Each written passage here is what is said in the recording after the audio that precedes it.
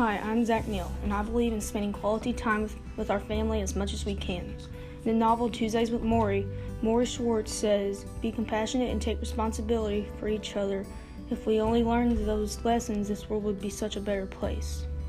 This means that if you don't spend time with your family, if you don't cherish your time with your family, because they aren't always going to be there, it's a blessing, not a promise to see another day. It's a blessing to see your family, but you never know how much longer you or your family has left on your hourglass. Plus, you can always still talk to them and feel like they are there when they're not. You can talk, they won't respond. Also, people think, "Oh, I have a lot more time than what they think," and the reality is they don't know how much more time they have. This reminds me of a time when I killed my first deer with my great-grandfather. He is 84 years old, and we go hunting together every season. I want to spend as much time with him as I can, because one day I won't be able to. And I don't want to lose him, because I'm not going to be able to go hunting with him when he is gone, and it just won't be the same.